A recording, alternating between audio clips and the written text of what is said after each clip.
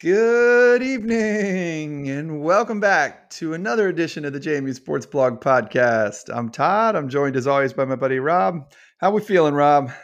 I'm feeling good, man. I'm feeling Yeah. good. Tough loss over the weekend, but I don't know about you, but I had a heck of a lot of fun on Saturday. Yeah. Did not love the way it ended, but save about, one third down play that went for a touchdown. That was pretty damn near a perfect day for me. Yeah, it Had really the felt ending, like had the ending just gone a little bit different. So thank you to everybody involved with JMU sports and the administration, everybody who helped put together a fantastic Saturday. The entire school showed up for game day, for the game itself. wow. It was great. Results sucked, but everything else about it was damn near perfect. Yeah. I mean, on a micro level, I was really glad to share it with you, Rob. Yeah, no, it was great. You We hadn't know, sat together and for a game in a while, this in a season. bit. Yeah. Yeah, we were both at the game last week, but we weren't together. Mm-hmm. And I feel like you and I got to say, Rob, it was funny. I mean, I was really feeling, that last few minutes of regulation, the three plays in particular, all the Surratt plays, and then going overtime. I was thinking like, we're going to do it. Like you and I haven't been together. Like we've been together. You and I have been next to each other for a lot of wonderful moments that were crazy endings kind of thing in there. And I thought, well, we're going to do it again. Well, Todd, you know me, Mr. Nervous, and I turned to you in there and I was like, they're going to need to go for two in the fourth quarter. Yep. I was like, it's going to come down to a 2-2-point conversion. I was hoping it would be to go ahead enough, right. But like we both. Oh, we were already talking about the Trey Sharp play against Weber. Yeah. Like what are they going to do when we score? When we go down the field and score? Yep. What are you going to call? Run or pass? Like for the two of us to be saying that, when they're still like on the 40-yard line. Yeah. I don't know if it's cocky or wishful thinking, but it worked. Oh, wow. And there's so much to cover. There is so much to cover in this podcast. Not all of it is even App State JMU related. But I do have to take a step back before that last play of the game, Rob. Just the 15 minutes or so from the 4th and 18 to the last play of the game. That's a hell of a memory. And you and I have been together for Weber. We've been together for App State 08. We've been together for some really fun nights, right? Game, the Rodney Landers. Yeah. At the end, yeah. Some tough ones, some good ones. I mean, I've been in there for some really fun ones with Drake, South Dakota State, Soft Houston, like some crazy blowouts in there. And one thing I'm confident of, Rob, is I have never dreamed I would see the stadium the way it was for that little 15-minute period between the 4th and 18 and the end of the game. That was insane. And that is a dream for what is possible, like going forward. That jumping up and down, even on the like sort of, I don't know what to call them, like the jock jams I don't like usually. But wow, was that awesome. Well, even like during the extended TV timeouts, it was fun because they were playing music and the students were going crazy. And I mean, even us old people were jumping around. So it was bananas. It was fun looking around that crowd. That's the thing I will take away from the game. It won't be the loss. It honestly won't be. Even Surratt made some terrific plays, and I mean, that's putting it mildly. I'll remember that crowd.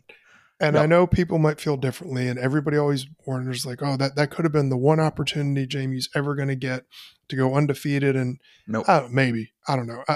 I don't think of that as a lost opportunity.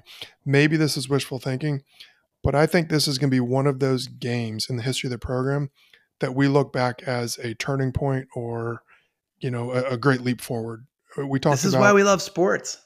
Yeah, I mean, and we've been talking about it for in 04 there were moments, the Cortez Thompson. Seems like it was kind of an accelerant, and then you had the Furman game, the Furman game, and to me that was a big one for the fan base. That was the first big time watch party game. Yes, it was. It was where we collectively we went to Roadside Grill and jumped off the bar. Standing room only. Singing the fight song, And I think earlier that year we had gone to Coyote Ugly for a watch party. Yes, with the William and Mary For the game. Yeah. with William and Mary. It was joint, Yes. and it still was only like 15 people there. But just like it had grown, And that roadside game was like, holy crap, there are 200 people in this bar. Yes. Like, they are not turning this off. You know? Yeah. And remember the week before was Lehigh, and the watch party was us coming in with the satellite coordinates to give to the bartenders. Yes, You know, Summers. So like it just, and then obviously William and Mary was crazy. Yeah, and and then like, Chattanooga. Yeah, so you've got that. You've got I remember thinking in 16, I mean, the Fargo Dome game too, Yeah. right? Like I was living in Greensboro and, you know, was along with Adrian Carpenter and some other Greensboro Dukes, was a big part of like putting together a watch party for that. And that was insane. And to the point where like, this is a college bar that Friday nights usually turns into a college bar. And that game kicked off at 7 and was not over at 10.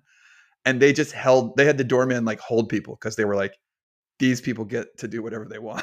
You know, like, yeah. So you got that. And then like, obviously you talk about like the game against Sam Houston State in the early one in the playoffs from Blue out. Like there's kind of these big games and you're like, okay, this is next level.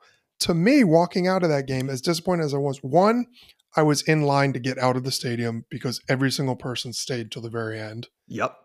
And it was this like was a massive building block. I think we're going to look back as like, this was the first time we saw what a JMU crowd can truly be. Yeah. And if you're a student in that crowd this weekend, like you're staying. You're coming back. You're coming back and you're staying. Like you want that feeling of that 2-point conversion. Like you can't beat that. And I know there are some people who the end will hurt too much. And maybe we're getting older, Rob, because Susie and I walked out and I said, this didn't hurt as much as Montana, you know, in 08.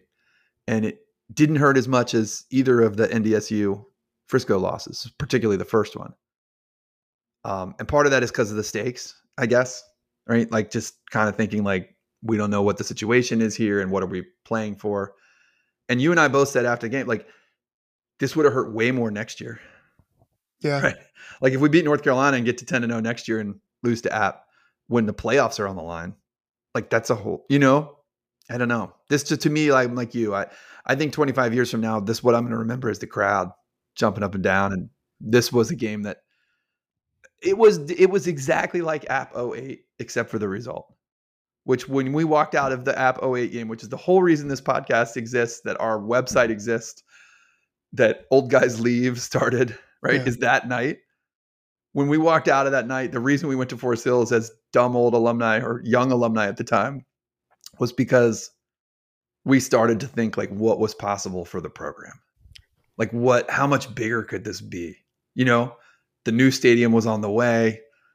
Could we ever move up to FBS? You know, like, and yeah, Saturday felt like that same level of like, wow, what is really possible? You know? It's also, if you look at where we are on the FBS level in year 2, unreal, 10-1, but to get there that quickly, to have that sort of crowd on a weekend when the students were, you know, in theory already home, it's the difference between like when we were in the FCS, JMU had home field advantage because we had a real stadium and a lot of our opponents did not, or, you know, they were used to playing in front of 3,000. So even if you just put in 20,000 people sitting on their hands, that was a significant advantage. It was a little bit intimidating for teams. Saturday night, that was a home field advantage. That was an electric atmosphere. We've had awesome, really engaged crowds before in the playoffs in the FCS, but it's 8,000 people. It's 9,000 people. 9,000 people that want to be there, that are loud, that are diehard, and God bless everybody that made those trips. Yep. But it's different than having a sellout crowd, everybody dialed in, everybody on their feet. I mean, James looked at me at one point and he's like, do students sit down the entire game? And I was like, I don't think they do. I think it's just the biggest party. Also, hats off to them in terms of the being able to be on the quad and then go that late. That is a level of maturity that I'm not sure you and I would have been there at the end of the game as a college student. I had to get my foot x-rayed this morning, Rob. From stomping? From just the level of amount. Like, it's been hurting for a couple of months. It's okay, I think. Yeah. Thankfully. But it's been hurting for a couple of months. And the amount of time I spent on my feet on Saturday, Susie and I had to go to our friend's 50th birthday party after the game. So my night did not end. I did not get off my feet until midnight or so. Like, but it totally put me out of commission yesterday. Oh man. Yeah, and I was like, wow, those students, like, that is a different world. So yeah. It's also a different role, but like it was cool because you were on the quad for a bit for game day. I was there. There were definitely people that were there for the party, and that's great. Yeah. I mean, Yeah, game day good is for a them. party.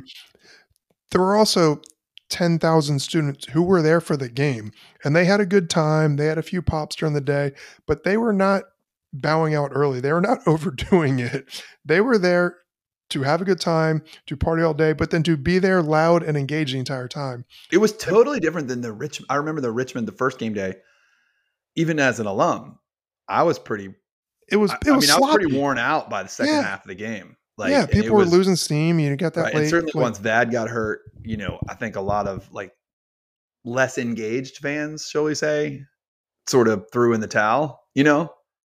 Um, but it didn't what's have that. Yeah. no, it's like you were saying. The people that were there for the game. There was nothing to move on to. They weren't missing a block party. They weren't missing bars. The Mhm. game was the event. Have we ever had a situation where we say the game's the event, but like literally there were 25,000 people who that was it. They were there for the game. They were there to watch Yeah. football, I mean, the not take it 15,000. in or like Yep. something to do in the afternoons. I don't know. It blew my mind. And I think that's why there was less sting with this loss is because I see the potential. I see where the bar is, and I hope we can raise it even higher. But it has been erased in Yeah. I terms mean, of honestly, what it's Youngstown's about. probably the closest parallel, really. Yeah, In Frisco is probably the closest thing because they're like, if you flew all the way there, like that's what you're there for, yeah, and that's no knock on the NDSU, the next two trips to Frisco, but like that first one was really special, yeah. for a lot of people. So yeah, um, I think that's a good way to discuss the best parts of Saturday. Um, why don't we go the other way, Rob? Why don't we come back to football in a second? We got to talk about some other positive JMU news first, because let's just have fun with it. The JMU men's soccer team is in the Sweet 16. Yeah. And they're not just in the Sweet 16. So first of all, I'm losing track of who they beat. In the first round, they beat. Oh gosh, no, Oh, like um, regardless, they upset Georgetown yesterday afternoon. On Sunday, Georgetown, number 4 ranked in the country, traditional power, huge surprise. Hadn't lost at home in the tournament in like maybe forever. Hadn't even lost at home in a long time. Had beaten JMU 2-0 earlier in the season there. And JMU didn't this wasn't a fluke. Like they scored on a penalty in the first half that was 100% a penalty. Like no complaint from the Georgetown kid. Like full trip, like there was no yelling at the ref or anything. Also hysterical to me, Rob, that Materazzi scored the penalty on one of our defenders whose father, I didn't even know this till like last week because it shows you what I don't know. Right? But his dad is Materazzi that got headbutted by Zidane. yeah. Which was funny because they were In also the World talking Cup about, final. Yeah. and they were talking about the other kid, was it Georgetown's goalkeeper last year? I don't know. Van der Sar's kid was the goalkeeper for one of their opponents in the first 2 rounds last year, not this year. That was an enormous win for JMU. It also moves them. It essentially slots them in, as we know in 64-team March Madness tournaments. It slots them into the number 4 seed. Later in the night on Saturday, Loyola Marymount upset UCLA. Not that JMU would have been scared of UCLA because they beat them earlier this season. But that means JMU is going to LA, not to play UCLA, but to play unseeded Loyola Marymount in LA. I am thrilled. There is a huge contingent of SoCal Dukes that are very involved. Rob, this is one of our better alumni most underrated alumni chapters. And I just have a feeling on the Saturday night at 7 p.m. of Thanksgiving weekend, not to say that there's going to be 2,000 people out there, but if there's 1,000 people at the game, 500 of them might be JMU people, on Thanksgiving weekend. So they play unseeded Loyola Marymount in the Sweet 16. If they win, they go to West Virginia, who they already drew with 2-2 at West Virginia earlier this year. This is a legit. I mean, obviously West Virginia is a conference opponent. Also, West Virginia, for those that don't know, plays in the Sun Belt for soccer. And then the Final Four is in Louisville. Like, not to get too far ahead of ourselves, but like everyone should stay up and watch this game on Saturday night. Like if you don't have anything else going on, this is really exciting. And like soccer's weird. We know this in college soccer, right? Like the seeding matters a lot less than a lot of other tournaments because most games are 2-1 or 1-0. So and JMU's on a hot streak. I mean, Rodrigo Robles is scoring like every game, it feels like. Yeah, I'm just really excited for them, Rob, and feel like they have a real legitimate chance at going to the Final Four. Like, well, yeah, I mean, anytime you make it to the Sweet 16, you've got a shot. you got a shot. Really, the way they're playing, they're not sneaking in here. Beating Georgetown on the road is a big deal. When you see there are 3 Sun Belt, JMU, Marshall, and West Virginia are all in the Sweet 16. So there's 3 Sun Belt teams in the Sweet 16. Like nobody coming out of the Sun Belt they're legit. And I'm glad it's JMU. That's one of those 3. So just huge congrats to them and good luck this weekend. And just can't encourage everyone enough to enjoy that this Saturday night if you're staying up and you want to watch it. It'd be awesome. Volleyball played really well in the Sun Belt tournament, pulled out an incredible 5-setter in the semis over Texas State, which was just an enormous win. Big comeback to win it. Huge night from Sophie Davis. They kind of ran out of gas in the final, Rob. They lost 3-1 to Coastal, who has kind of been their, I don't know, they can't get over the hump with Coastal this year. That's been the team that's been their thorn in their side. Fair play to them. They won. But JMU, Coastal was kind of the surprise. They were the 4th seed with like a RPI in the 60s. JMU, the next, there's a very good chance. Selection Sunday for volleyball is not till this coming Sunday.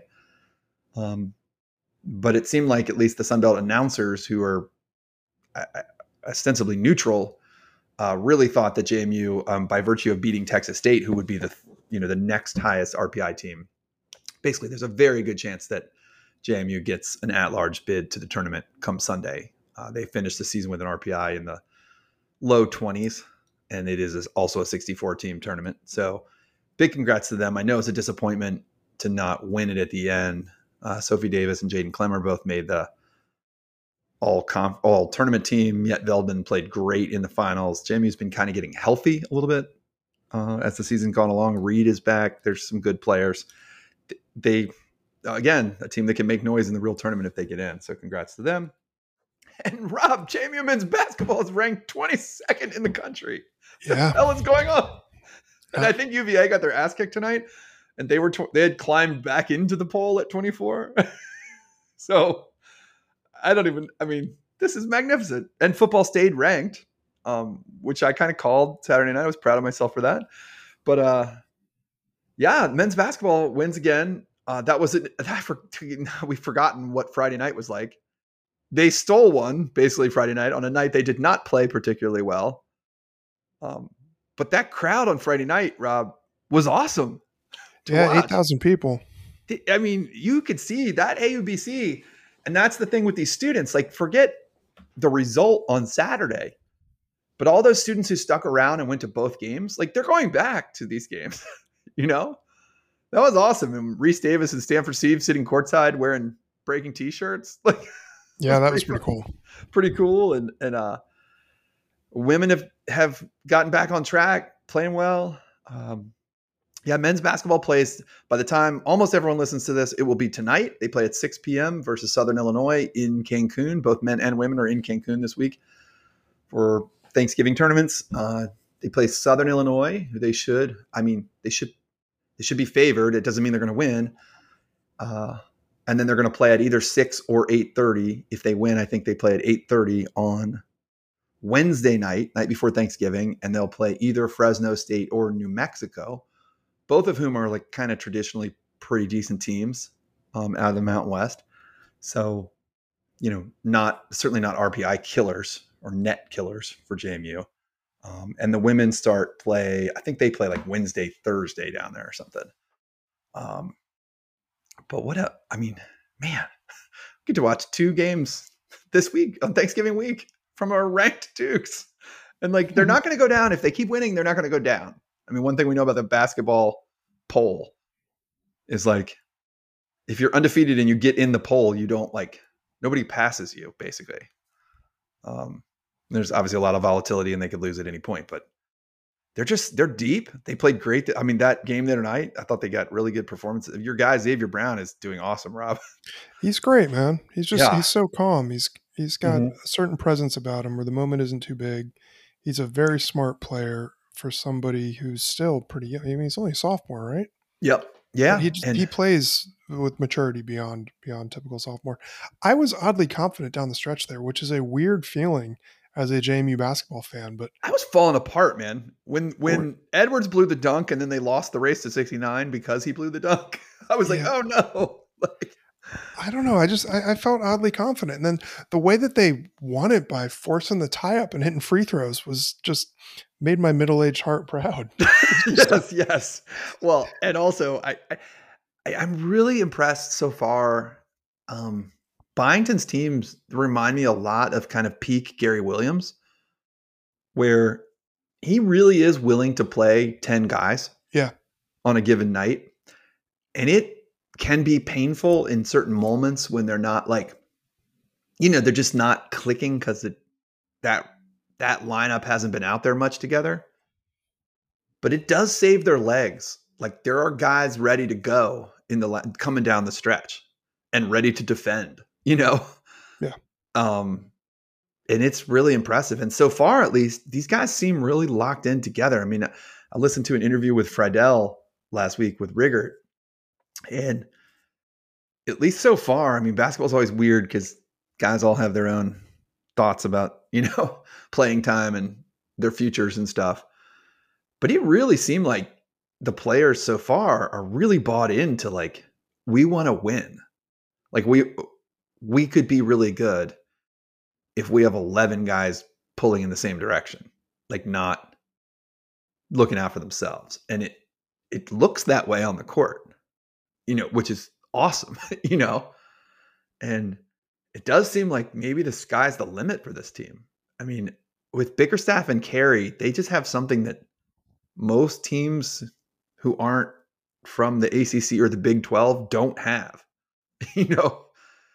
and then they obviously have like Edwards and everybody else around them, but like having legitimate big guys just, it's so much different like, than what we've been used to, and so much veteran. I mean, Friedel, Wooden, like some guys Wooden doesn't make me nervous at all anymore. Like I like Wooden's game. you've always liked Wooden. You've liked Wooden this freshman year. Like, Yeah. It's a very Rob game, yeah. But it's not, yeah, it's great. I just can't wait to keep watching that team. So big congrats to them. And good to see the women kind of getting it on track too. Really good to see.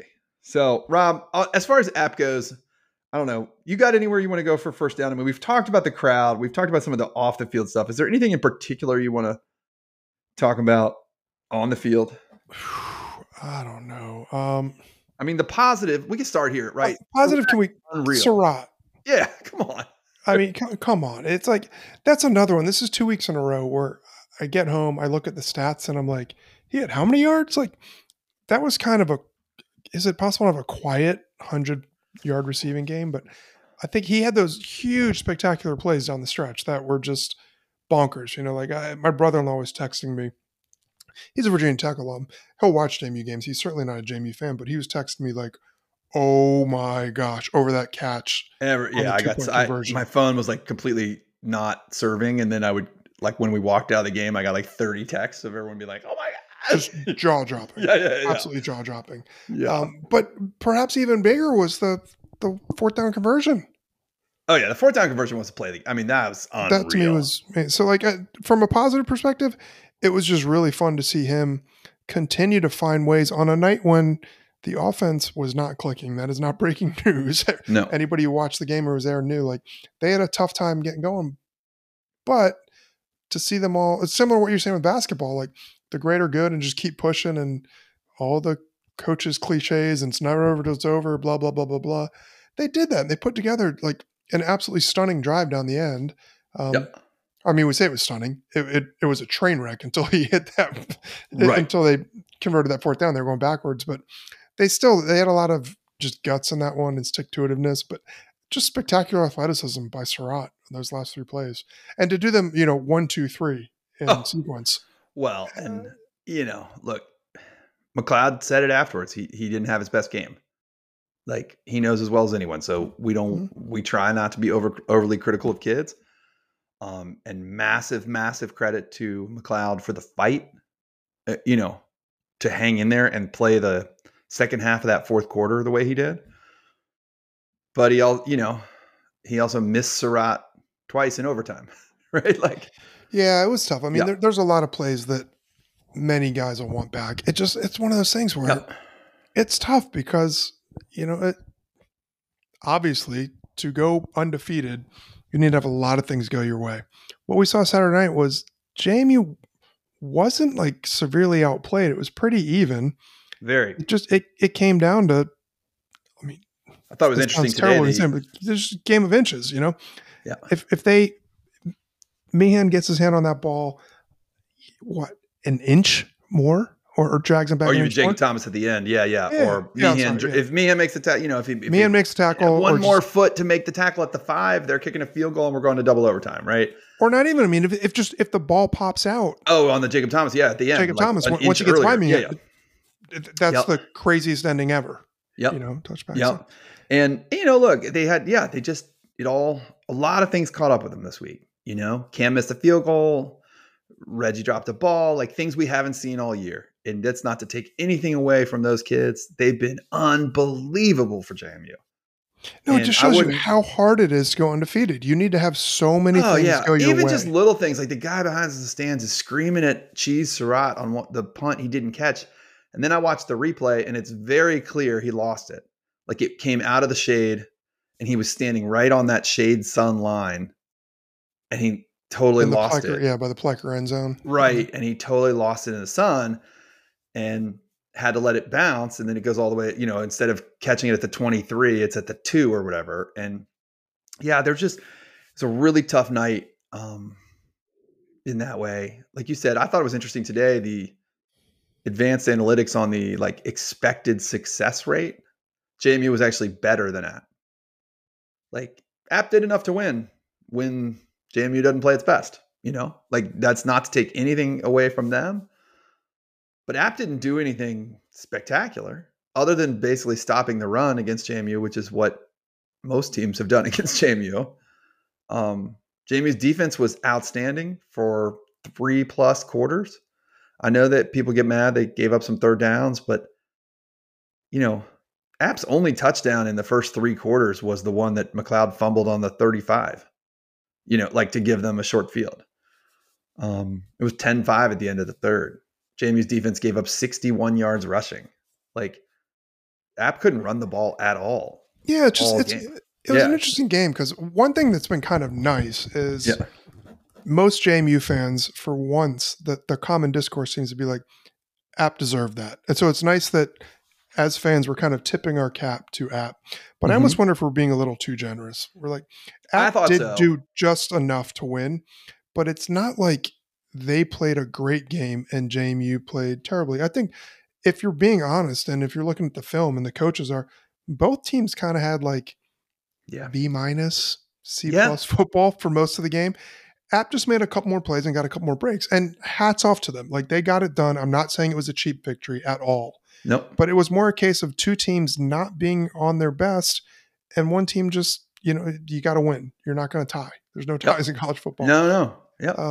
It would be interesting if we were to if that one play went differently, what would people be saying? Would it be like, oh, we dominated? I would certainly hope not. I would still No. It really doesn't change how JMU played, and JMU just didn't play that great. Right. It wasn't a disaster, but it wasn't that great. And App, the same thing. Like you said, 60 yards rushing, passing yards about equal. App got gifted a short field touchdown. They got gifted an opportunity that they took advantage of. I shouldn't say they got gifted a touchdown. No. Right. Yeah. They got put in the right position. They did it. But it wasn't like App was playing great and JMU just fell apart. And I mean, geez, we've seen in this rivalry, we have seen JMU fall apart against App. They've clawed their way out, but they go down 3+ scores. that wasn't what happened Saturday night. It was just two teams kind of knocking each other around and combo of pretty good defense, but also like both offenses left some points on the field. Oh yeah, we get so focused on all the like things at the end of the game, or the bigger plays, quote unquote. But yeah, App cashed in their opportunity on the fumble, and probably the biggest turning point, the biggest in hindsight thing of the game was JMU not doing the same on the one where their tight end fumbled. We got the ball early, what was this, mid third quarter? Yeah. And JMU drives down a little bit, and then they bog down, they get a penalty, and they miss the field goal. Right? And like, they score a touchdown there, or even if they make the field goal there, like the end of the game, the end game situation is completely different. Yeah, App cashed in their opportunity. JMU didn't. I did feel, yeah. I mean, I was super impressed with JMU's fight in the fourth quarter. Rob, this team has like forgotten how to lose. Yeah, like they still as rough of a night as they had. They scored touchdowns on their last two drives. Like and made a 2-point conversion. Or no, I mean, I guess not including. I mean, the overtime they didn't score a touchdown, but you know what I mean in the fourth quarter. Super impressed with that. I did think the injuries finally caught up with JMU a lot. You and I talked about this in the stands. That's not to say that App and everybody else doesn't have injuries, but the particular injuries this week, first of all, it was actually the one thing App did that was terrible on their part is they tried to play Christian Horn, their receiver, who has been banged up. And I think he cost them 3 first. Like he had 2 outright drops. Like he just should not have been on the field. 13. But, the Jalen Green thing what really showed up this week. And it didn't show up because it's not like it's just the sacks, Rob. We talked about this a little bit. Like the sacks are nice. It's also like the scheme. It's the pressure. Yeah, it's the pressure. And it's also like, there's clearly a little bit of a coaching thing on the back end of the defense that's like, don't give up the big play, but give a little cushion and the D-line will get home. And they sort of haven't adjusted in these last 2 weeks to the D-line not getting home. Well, if you're not getting home, then you're basically conceding 7-yard chunks. Right. And sometimes you're conceding like 12-yard chunks. And whereas if you're hitting the quarterback, you're conceding 7-yard chunks every 3 pass attempts. Right. And you're getting a negative play every fourth play or something. Yeah, that was the same. And then the same thing on offense, like the Kidwell and Wyatt injuries. JMU ran the ball a little bit with some success up the middle, but missing both tackles. Like they couldn't get outside the way they had earlier. They couldn't run off tackle really, basically anymore. It's some of that's App State speed. I thought App was really good. App did a good job. They tackled well this game. I think we've seen Lawton and Black like be able to get outside and just have more speed or break a tackle here and there. And App did a really good job of not, a 2-yard play instead of a 9-yard play.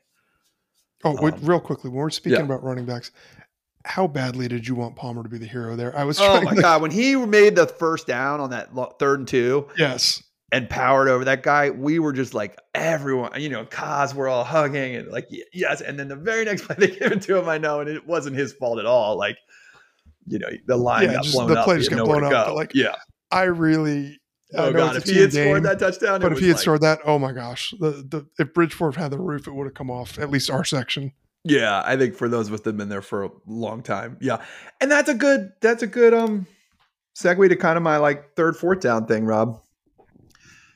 The best player on the field on offense this week was Elijah Surratt, right? I mean, there's really no doubt about it. Yeah.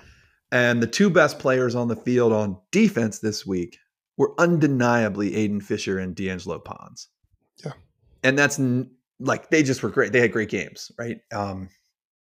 Fisher's an unbelievable player. Pons did give up a little bit here and there, but he also made some crucial tackles. And then obviously like the enormous interception at the end of regulation when App was darn close to getting into field goal range. Yeah. Well, he picked that off in field goal range. Like if that had been for sure. But that was one thing I was reminded of just watching this game, and it's a little bit. This is a little bit of a shot at App, But this is the end of the FCS era for JMU. Mhm. And last year when JMU went down and came back against App, I remember thinking like, wow, that was an upset. Like we really pulled that out. We're going to be able to compete. And this year, like the heartbreak, the disappointment that I'm facing now, it doesn't feel quite as I don't know what to say. It's just we are at the end. These seniors, those seniors that we honored this weekend, deserve an enormous amount of credit for what they've done for the JMU program, for guiding us through, in this transition, being a big part of the last run in FCS. Some of them, many of them survived the friggin' COVID spring. They played 1 billion games in one calendar year in 2021, right? Latrell Palmer, Francis Meehan, like so many of these guys, like have been such a big part of this team. But they're also leaving the program in way better hands, and they're turning it over to a whole different level of recruiting. And the one thing I realized, and where I'm saying this is a little bit of a shot at App didn't have a lot of dudes. Like Noel didn't scare JMU. Like Aguilar was great. The quarterback played really well. Thought he was really sharp, made the most of everything that was given to him for the most part on the game. But man, JMU is a problem for like App recruiting, ECU recruiting, like, like we're in good shape, I think. I don't know if you saw over the weekend, JMU flipped a safety commit from West Virginia to JMU. I did. I saw that. Yeah, like this is like a different world we're entering into. And like, I know we've got some things to sort out. Man, Rob and I are not the promoters of the Montpelier collective here. But if we find a way to hang on to guys like Surratt and Pons and Fisher, yeah, we're going to be really damn good. Kamara, like this team's going to be really, really, really good for a long time. It's hard to talk about this in a way that doesn't seem like we're knocking these guys. But the reality is a lot of these guys were FCS recruits. Now, that could be because they were just overlooked. And I think in a lot of cases, they're proving like right now like than I could ever dream of being, right? Yeah. Tyson Lawton should have been on an FBS team for the last 5 years, much less correct. this year. So these guys are overlooked. It's also a little bit of maybe they played themselves into the point where they're overlooked. Hell yeah, Meehan's been one of our best players this year. Like, yeah, exactly. And last year for that matter. Like, so by saying like, oh, these guys are FCS. No, I don't mean it that way at all. It's not a knock. We intend this to be a compliment to them, to the coaches, to everybody involved. Like, I'll buy those guys a beer every time I see them forever in Harrisonburg. Yeah. Like, yes. But at the same time, there's no denying that JMU is now, operating in a different sphere. They're going to have access to different recruits, to different levels of recruits, guys that like wouldn't have talked to. So no longer will they need to go find people who are FBS players, right, but are only being recruited in FCS level. They can just go right to those 3 stars and whatever. Stars aren't the most important thing, but like it is pretty exciting to think about what they can do with kind of, a level playing field. A level playing field. Competitors, right? Yeah, that's all. It's still going to be a lot of looking for diamonds in the roughs. Let's not for sure, and picking over FCS rosters for the Tyson Lawtons and Terrence Green Juniors, who have been screwed, or whatever. And actually even ahead of the collective stuff, the NIL retention stuff, I think the most important thing for JMU, the most important thing I saw last week is that JMU's salary pool for the coaches is 13th out of 14 in the Sun Belt. Yeah. And they got to solve that. Like Cignetti is one thing, like the head coach is obviously a major important factor. But they need to keep the other guys too. And Cignetti's had an unbelievable track record for somehow he's kept them together. I think the team, that's my thing, Rob, is the Q Reed, Francis Meehan, Latrell Palmer, Julio IML, who's hanging in there on the sidelines. Like these guys deserve, I cannot even thank them. I'll never be able to thank them enough for the unbelievable ride we have had the last 3 years under kind of the most ridiculous circumstances ever. Yeah. To think like they played a spring season in 2020 or 2021. They played a fall season in 2021 where they were getting kicked out of the conference and everyone hated them and they still took us to the semis, you know, and gave us that Devin Ravenel, you know, game against Montana in the playoffs. And then they take us to a 5-0 start last year with a ranking and an 8-3 finish, winning the East. And then this year to go, now they're sitting at 10-1 going to Coastal, you know, and yelling and screaming. And who knows, last year they had like really nothing to play for. And this year they've had like things to play for, but also all this craziness off the field about what are they playing nothing for? to play for. Yeah. Right. I mean, like, I just cannot, I'll never be able to thank this group enough for what they've done. It's been it's beyond our wildest dreams that we're even sitting here talking about this, you know. And for everybody who's like disappointed over the weekend, I couldn't help thinking like, man, if we'd lost the UVA game, none of this would have happened or mattered or anything else. You know, we wouldn't have had the Jonas Brother tending bar at Billy Jack's on Friday night, you know, after our basketball win for the ranked basketball team. You know, like it just felt like unbelievable. So, well, that's some pretty good PR from his people trying to combat the, not his people, their people. Their people. When you've got whatever, like, oh, you got Sophie and Taylor on the other side. Sophie and the Taylor and the girl squad. You got to be like, oh no, we're everyman. Like, so that was very good content from the publicists. Yes, yes. Sorry to burst your bubble, people. That was not them just wanting to go to Billy Jack's. No, when I say it's the end of an era, I mean to like celebrate the end of an era. Both like to celebrate looking backwards and to celebrate looking forwards, because I think they're both wonderful. And I'm with you. You know, beat North Carolina next year. How many Dukes can we get to go to Chapel Hill? Week 3 next year, people. Week 3. 3rd week of September. How many people can go to that game? You know, can we bring 10 grand? Can we bring 10,000 to Chapel Hill next year? I don't know. Maybe. Like, let's try, you know, because that would give us a huge leg up on the group of 5 early in the season next year, you know, before we even enter Sun Belt play. So, in any case, who knows? And then you can watch Drake May quarterback the Giants on Sunday. There you go. Exactly. Yeah, make it a weekend. Yes. But with that, we turn the attention to this week. JMU is playing at Coastal Carolina, which is in Conway, South Carolina, which is kind of Myrtle Beach. It's Myrtle Beach. It's actually not a bad place to go for this weekend, even though I'd like to make jokes about armpits and stuff like that. You know, could be fun this weekend. Jealous of the people getting to make this trip a little bit. I don't think it's going to happen for me. Partially because I'm hoping to hold out for a bowl, like a lot of people, I'm sure. This weekend's going to be tough. It's so weird. I did see, you know, I kind of laughed on Saturday when I saw that Coastal had lost to Army, which is not a particularly great Army team.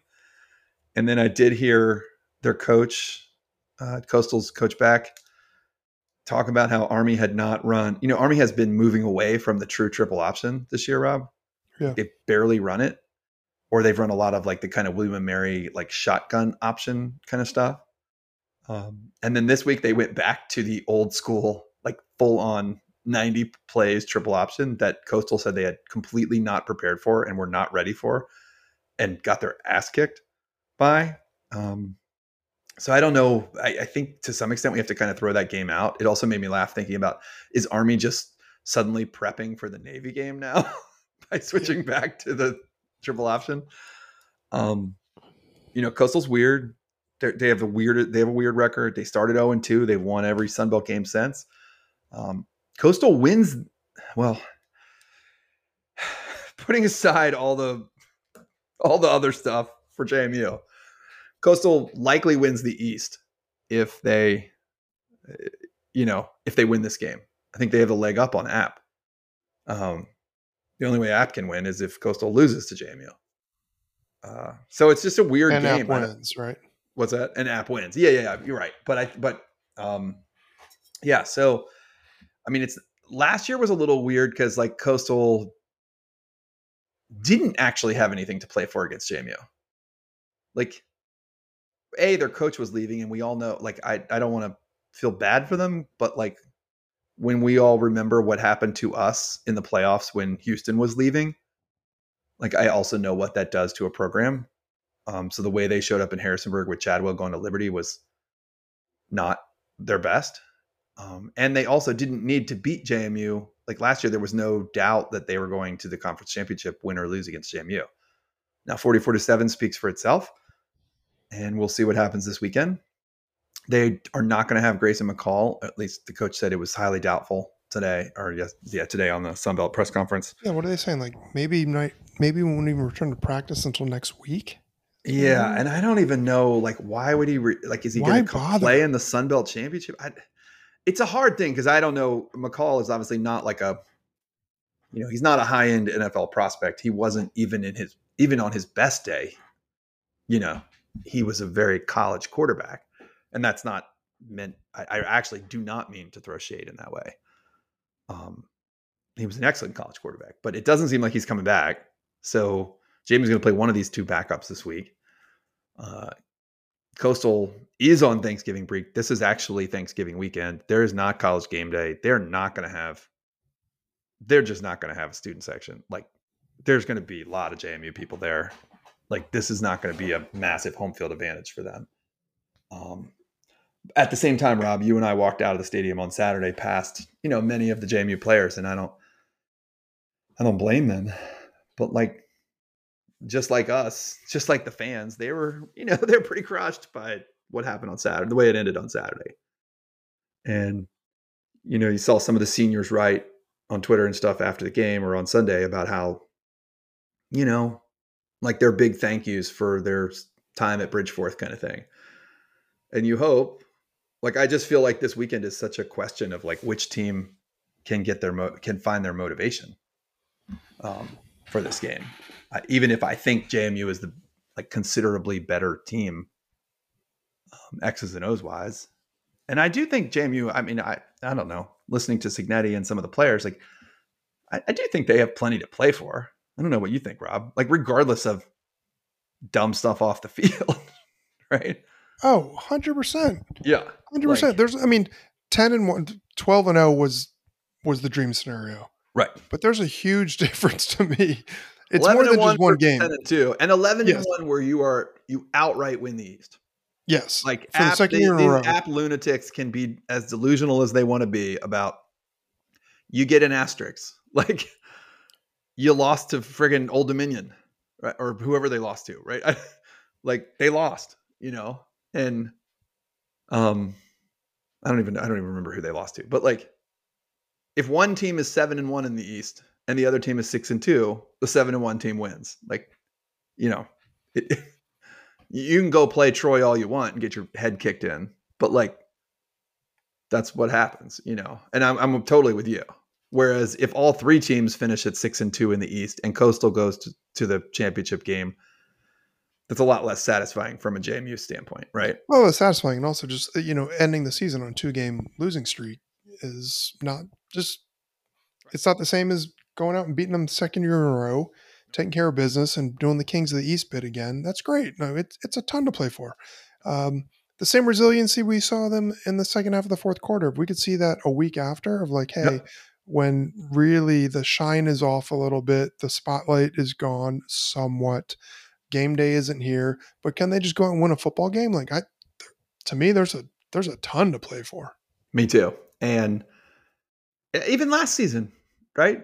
They went 5-0, they got ranked, and then they went on their skid and Sateo got hurt, and they managed to turn that around and win the last three. And that meant a hell of a lot to a lot of people, and I'm hoping they can turn that around this week too. I also think there's a big difference. I mean, lawsuits notwithstanding, I think there's a big difference in their bowl opportunities at 11-1 versus 10-2. Don't you? Yes. Like that. 11 wins is rare, a real deal, right? And 11-1 JMU. I mean, Liberty's going to get left out. Like, they're going to get left out. Like, the winner of Tulane versus either SMU or Memphis in the AAC championship is going to go, like, the college football playoff is going to make sure that Liberty gets left out. So whether we like it or not, whether we want to be in it or not, there's a possibility of like a real, a bowl game that means something out there setting up or something. And I don't care if it's Liberty or Toledo, who would also be like 12-1, like a 11-1 JMU versus a 12-1 Toledo if they win the MAC. Those are fun opportunities, and those are opportunities that they might not sound like playing. Would you rather play like, I don't know, like who's Kentucky, right? Some team that's like border. Yes, maybe from in the short term, I'd rather. But in terms of what it means to next year, to the preseason, to what it says about the conferences, those are big deals too. If JMU plays Toledo in somewhere, like that's a big deal too, to what it means to the future. So I just would encourage our fans not to sleep on any opportunity that presents itself in the postseason. There's a lot of outlets out there. We can't tell them. I don't know them at the moment, but there's a whole lot of like Twitter accounts, message boards, people, writers writing about this all week this week. This is Thanksgiving week. It's a ton of college football. It's a really fun week in college sports in general, in sports generally, I guess, in the US. Every night this week, starting tonight, by the time most people listen, so starting Tuesday night, there is a game that matters to JMU's chance of making a bowl. I think JMU is rooting for like 1-win Buffalo team tonight on Tuesday, but every night there's a game that matters. That one's not likely, but it's still looking very good that there will be a slot for the Dukes, and it's worth paying attention to. I mean, Thanksgiving, there are a couple games. The Egg Bowl matters. We don't want Mississippi State sniffing anything. Like there's a bunch of random games. So, worth paying attention to all the way around. It may come down to Army Navy for that matter. We're rooting against the troops this week. Whoever, I think Army's done except for the Army Navy game, but Navy has one more. So we'll see. Ton to play for, Rob.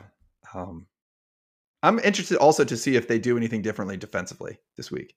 Like, do they press cover? Aguilar is a good quarterback. Like App's quarterback was very good. Coastal is going with one of their two backups. Like, do we rush more, send more guys, and leave our corners and tell them, go for it, kind of thing. So that'll be fun to watch. Other than that, I don't have anything else, Rob. The Pat McAfee show was awesome on Friday too. That was fun. Impressed by the students for that. It was really cool. It was fun to have a lot of people yell and scream on the Duke's behalf, even if it didn't really matter and ultimately didn't have the result we wanted. I haven't seen anything. I don't have anything to say about the Attorney General or off the field stuff. Rob, do you? No, No. I just whatever happens. It's beyond my expertise, and to me, the focus is kind of on Coastal. Can we get to 11-1? Can we get to a bowl game? You just laid out the case for why bowl games actually do matter. They're dumb exhibitions, but in terms of how it sets JMU and the Sun Belt up for next year, yeah, in this case, it actually does matter. So, and it's also just an opportunity to go have some fun with some other fans. And for the kids to practice. Yeah. Some of the younger guys to practice, maybe for Alonzo Barnett or a Billy Atkins to play, Mm-hmm. Where that might really matter at some point down the road, even if they only play a little bit, and to make it a little more, I don't know. Yeah, I think it'd be the first bowl game in JMU history. Like, let's not lose sight of that. Like, that's pretty neat. We talked to some friends this weekend about that. Like, everyone's like, yeah, sure, I'd rather go to the Fiesta Bowl, but like, I'm not going to miss, a lot of people want to watch the first bowl game in JMU history, like regardless of where it is or what it is. That's going to be a marker. So that's really cool. Yeah. I didn't have anything else. Complete old man take. Yeah. I think there's something maybe more appealing about not going to the Fiesta Bowl for the first time. And yeah. I know that sounds crazy. Like, obviously you're right.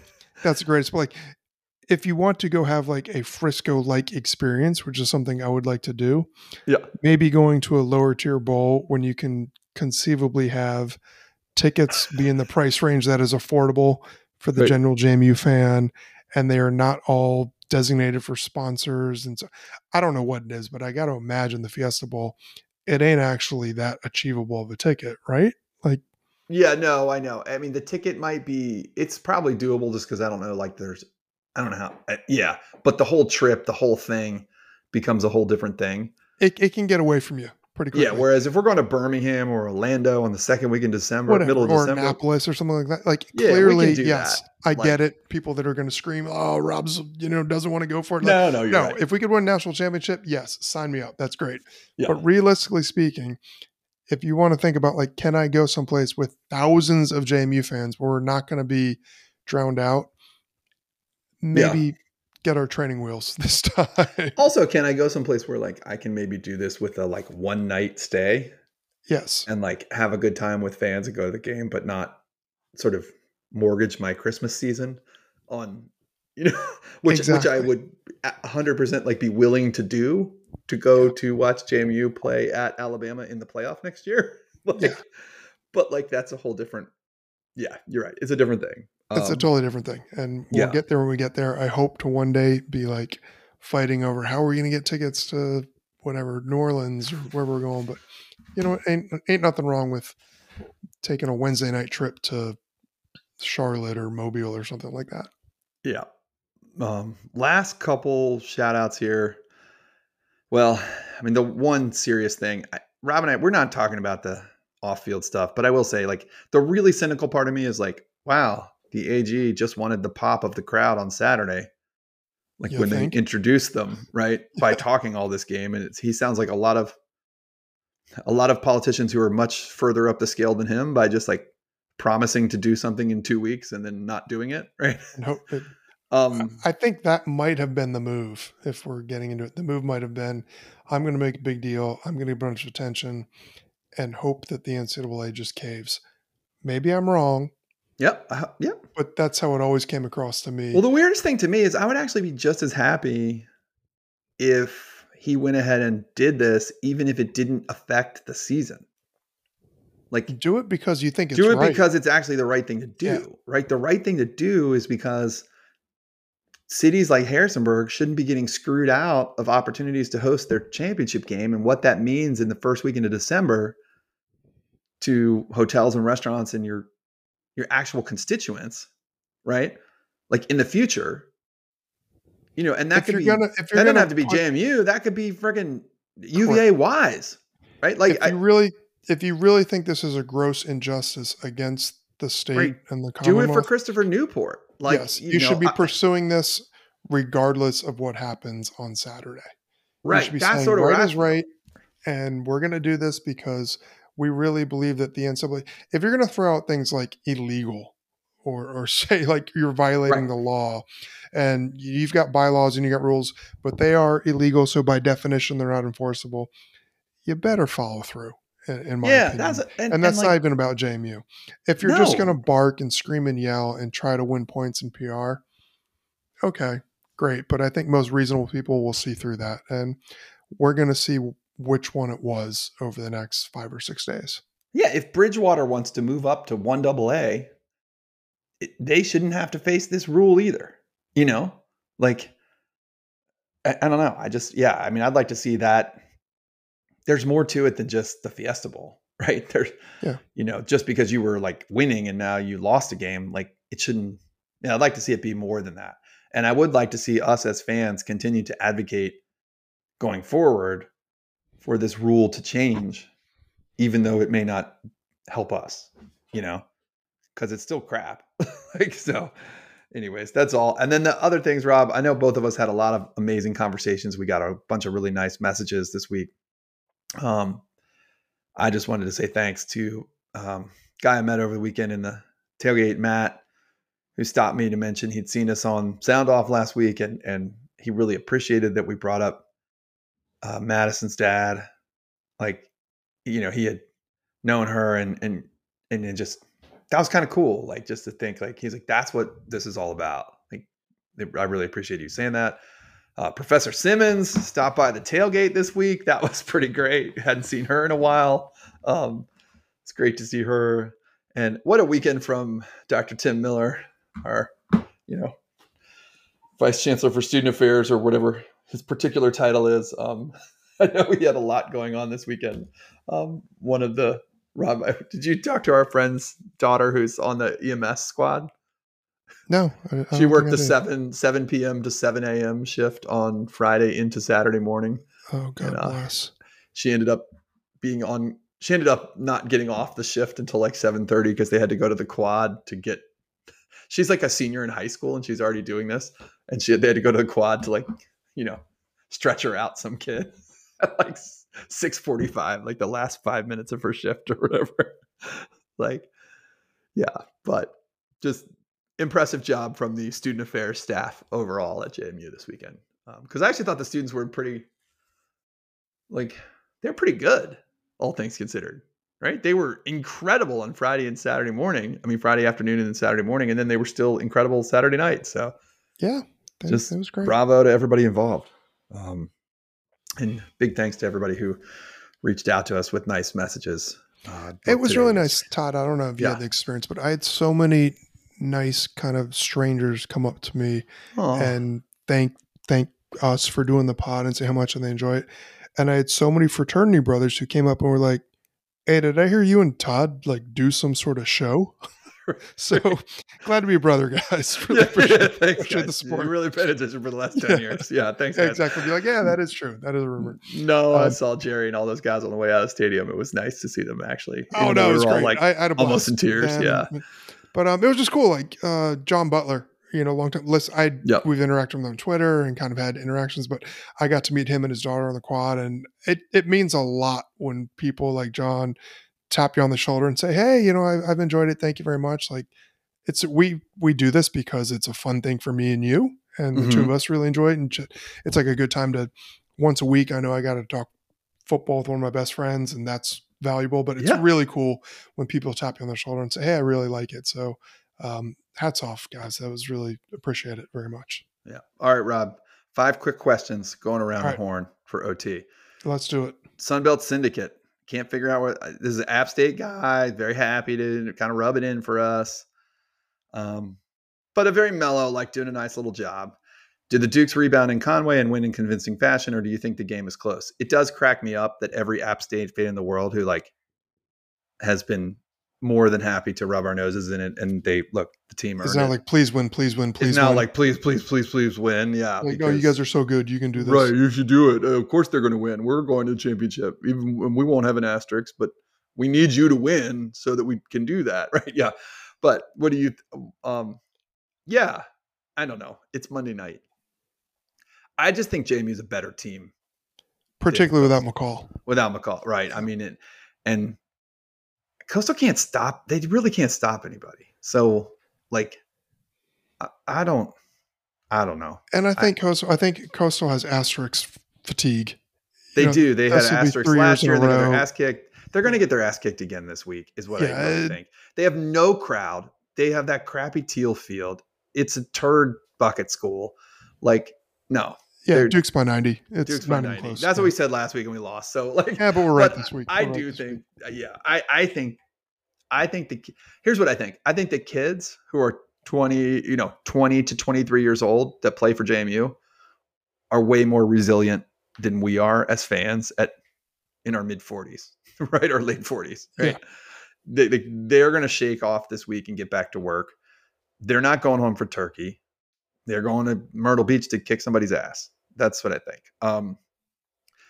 I don't know. Black jerseys, everybody's worried. This was Davey Ahern, who's been an awesome corresponding with us the last few weeks. Yes, Davey, you should fly from San Francisco to LA to watch men's soccer. Rob, how awesome was that this weekend too? How many people wrote us or tagged us in things where they're like, after the game, on Sunday, where people were like, holy crap, I'm watching a volleyball game or I'm watching a soccer game. Even today, our Twitter interactions were still I guess everybody's just still on the fumes of the high of last week. But I couldn't believe, like we said, this is a building block for the future of the program, of the whole thing. People are like, this is really fun. Yeah. And one of the things that makes me the most proud is we're not here for football. We're here for Dukes. Everything's cool. Yeah. I mean, that was kind of a fun thing last week, but it's also true, right? I mean, softball run was honestly, the most purely fun thing I've ever had as a JMU fan. And that doesn't mean it was the highest high, right? But yeah, just incredible. So he was like wondering, do we think the vibe of the black jerseys is bad? No, I don't know. What do you think, Rob? I don't think My it's thing is it's for the kids, right? yeah. I It prefer does the look purple and weird. white. I think the Yeah. purple and white looks better without a Yeah. White, doubt. purple, white looks incredible. Yeah. It looks great. Yep. If it's like our senior day tradition, so be it. Something different. I think it's nice to have one game to point to every year that's different. But yeah, I'm kind of with him on the sense that I just much prefer the purple and white. Okay. Best Thanksgiving dinner or slash day drinks. Thanksgiving dinner drinks or Thanksgiving day drinks, I guess is the way we would read that. Oh, geez. I don't know. Well, you got to go Bloody Marys, right?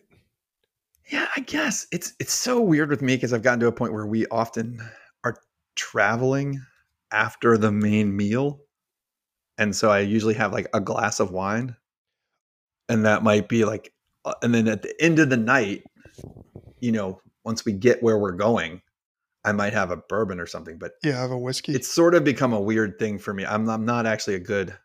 I think you're probably right. A Bloody Mary is pretty great. I think Friday morning's the Bloody Mary time if you're off work, right? For football. Yeah, this is Yeah. one of those weird things. Like we usually stay local. I just drive my parents, which is whatever, Okay. half an hour, 40 minutes away. But it's the same thing. I might have a glass of wine and then usually like sparkling cider or something like that. Yeah. We're going to Lake Anna Oh, this okay. weekend. Oh, My cool. parents rented a house and we're going with Megan and Katie and their families and everything. Oh, awesome. So I know my sisters and I are all big Bloody Mary fans. So we were bringing those for the post family turkey trot, which my 9-year-old niece Nice. And we're doing organized. I'm walking my turkey trot because I was instructed that by the orthopedist today. So, yes. Well, I'm walking mine because I'm not sure my ego can take my nephew Ben doubling me up. He will do it. I'm not really ever confused for a great runner, but he's a pretty talented guy, and I think he was coming in his first year of high school cross country.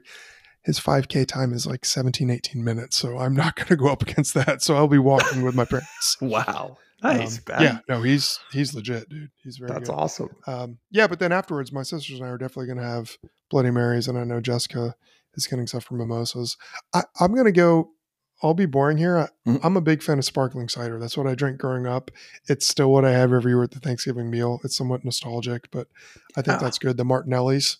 Yeah. Um, You can't go wrong there. and then with you, what you said, the end of the night, having a nice bourbon when you watch the tail end of a terrible football game on Thursday night. Yes. Yeah. Oh, God. The Commanders are on this week, but thankfully we're going to be on the road, I think, during that game. Yeah. So, Didn't we yeah. have one about Thanksgiving sides? Did I see one? We pop up? did. Yeah, we have a couple. We have another. Where is the? Yeah, we had a Mount Rushmore of Thanksgiving sides. This is from SB underscore champions Montague. What's your Mount Rushmore of Thanksgiving sides? He or she would go with mashed potatoes, stuffing, cranberry sauce, and candied yams with marshmallows. Those are good choices. I would swap out cranberry sauce for green bean casserole. And I think I would swap out stuffing for corn pudding. Oh, But then I love controversial the mashed take. potatoes and I love the candied yams / sweet potatoes with marshmallows. So Yeah. those are mine. What about you? Stuffing is the top for me because we've talked about this. We don't have it any other time of the year. Like you would never have it otherwise. Like I love mashed potatoes, but I do have mashed potatoes, I don't know, 10 times a year, right? Like stuffing's top. I hate cranberry sauce. I don't care for the candied yams with marshmallows, but I do like any kind of like sweet potatoes. And I do love, like, we usually do some kind of like roasted vegetable, like that we wouldn't, like there's parsnips, there's like things in there that I wouldn't otherwise have in Like the year. random root vegetables? Yeah, yeah. And so I like Turnips or that kind something? of thing. But stuffing's the main thing. I mean, as far as sides, for me, Thanksgiving's all dessert because I don't really care about anything else other than the stuffing. And I'll own up to the fact that if you asked me what I just said for my Mount Rushmore, I couldn't tell you. I will change my answer every 13 minutes. So. What's the best or worst Thanksgiving Day parade, float, or balloon, Rob? Okay, so this is like our Macy's. This is our guy. Big thanks to at Cincy underscore Height House for the message this week. That was awesome. But Yeah. best or worst Thanksgiving Day parade, float, or balloon. I guess this is the Macy's parade, right? Yeah. Yeah.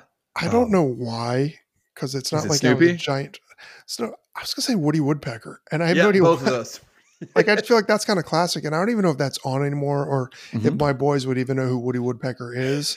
But to me, that's kind of one of those ones that like it goes through every year. I see it, I count on it, I recognize it. I'm probably aging out of the. It'll probably like I don't know who any of the little anime ones are or the new cartoons. Yeah. So that one to me is just kind of classic. Yeah. And then obviously Santa. Santa's the best. Yeah, I Santa's the mean best Santa of takes the all, cake. right? Yeah. Because that takes the cake. But yeah, for some reason, I don't know if I think of, I'm like, probably some of these were like in a movie where they floated away or something. I don't know. Anyways, yeah. Those were all really fun. We didn't mean to be too hard on Sunbelt Syndicate there. He's doing a good job. No, he's doing a great Especially job. he's doing a really good job in baseball season when we get back to baseball and softball season of kind of covering the conference on a day-to-day basis. So that's pretty cool. So I think that's all the big ones tonight, Rob. And then I don't know. Someday the Sunbelt refs will explain how you complete a pass to the 11 And mark and it on you the decline the 22. penalty and you end up at the 22. Yeah. Yeah. There were lots of calls to, I mean, the Surratt 3rd and 18 interference before the Surratt 4th and 18. I was glad to see. Actually, and credit to Jamie's broadcast. Did think the broadcast was better this week, Rob. Um, you know, it's not this. It can't be the same as like the ESPN or ESPN2 coverage, but it was really great having Kurt and Brian Barlow do 2 weeks in a row. Like you could tell they were more comfortable Yeah, you together. can see they get their reps. Yeah, Yeah. and I just thought they were sharp. They were sharper and better together, and they did find a way. I don't know how they did it exactly. It didn't sound like the Iron Bowl, but the crowd on that last drive and the last touchdown to tie it up and everything, like we got a sense of what the atmosphere was in Bridgeforth, which was that the thing that I'm going to remember the most of all from this weekend. So, yeah. Glad I got to watch it with you, Rob. Yeah, man, that was a good time. I Yeah, it mean, the really ending was. sucked, but Yeah, what a great day. a great day. Yeah, and I don't know. We'll be back next week to what are we? We've never done this before, I guess, Rob. Right? Kings of the East, part 2, Well, hopefully. yeah. I mean, we'll obviously be back to talk about the Coastal game, and we'll wrap up. Hopefully, we'll be talking about an Elite Eight matchup. Oh, by the way, West Virginia hosts Vermont in the other half of Jamie's Sweet 16 bracket. If Vermont upsets West Virginia and JMU wins, JMU is 100% like hosting the Elite Eight game on the Saturday of the Sun Belt Championship football game. I'm not suggesting that there's a doubleheader in Harrisonburg. I'm just saying that day, December 2nd, there is absolutely zero chance that the NCAA is sending a game on December the 2nd to the University of Vermont for an outdoor soccer game. Yeah. And Vermont they score a lot. They score a lot of goals. They scored 3 in each game to get here, including upsetting whatever seeded team they did to get where they are now. So like, do not sleep on the possibility of a home Elite Eight game for JMU men's soccer on Saturday, December the 2nd or Sunday, December the 3rd. Just store that away for yourself. And the worst case scenario is JMU goes to Morgantown, a place they've already tied 2-2 in the regular season this year. So I don't know. We'll be back to talk. What I was going to say, Rob, is I don't know when bowls get announced. Like, when do they set the bowl field? I don't know the answer to that. I think it's and then like after the JMU championship games. Yeah, you're right. It's probably yeah, you're right. So we'll have time. So next week, all we have to do is break down the Coastal game and talk about JMU basketball being in the top 20 and JMU soccer advancing to host the Elite Eight game, right?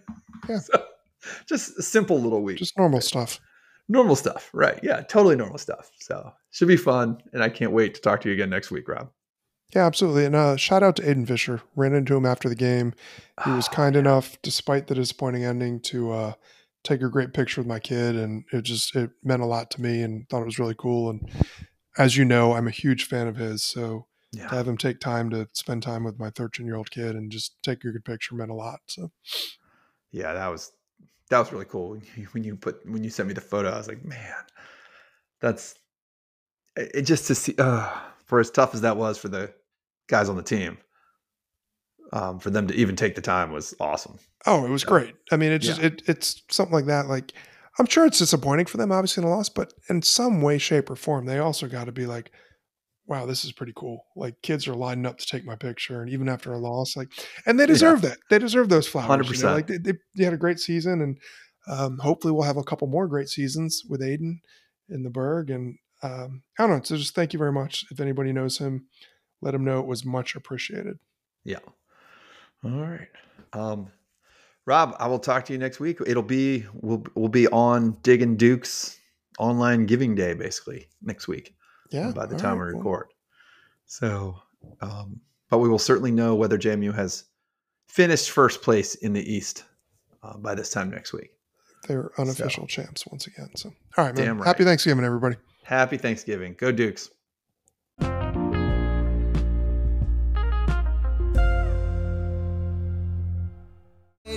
At the only joint in town, she had a reputation as a girl who'd been around down Main Street after midnight. Brand new pack of cigs, a fresh one hanging from her lips, a beer between her legs. She'd ride down to the river and meet with all her friends. The road goes on forever and the party never ends. Sonny was a loner, older than the rest. He was going in the Navy, but couldn't pass the test. So he hung around town, he sold a little pot. The law cop went to Sonny, but one day he got caught. But he was back in business when they set him free again. The road goes on forever, and the party never ends. Sonny's playing 8-ball at the joint where Sherry works, when some drunken out-of-towner put his hand up Sherry's skirt. Sonny took his pool cue, laid the drunk out on the floor, stuffed $1 in her tip jar, walked on out the door. She's running right behind him, reaching for his hand. The road goes on forever, and the party never ends.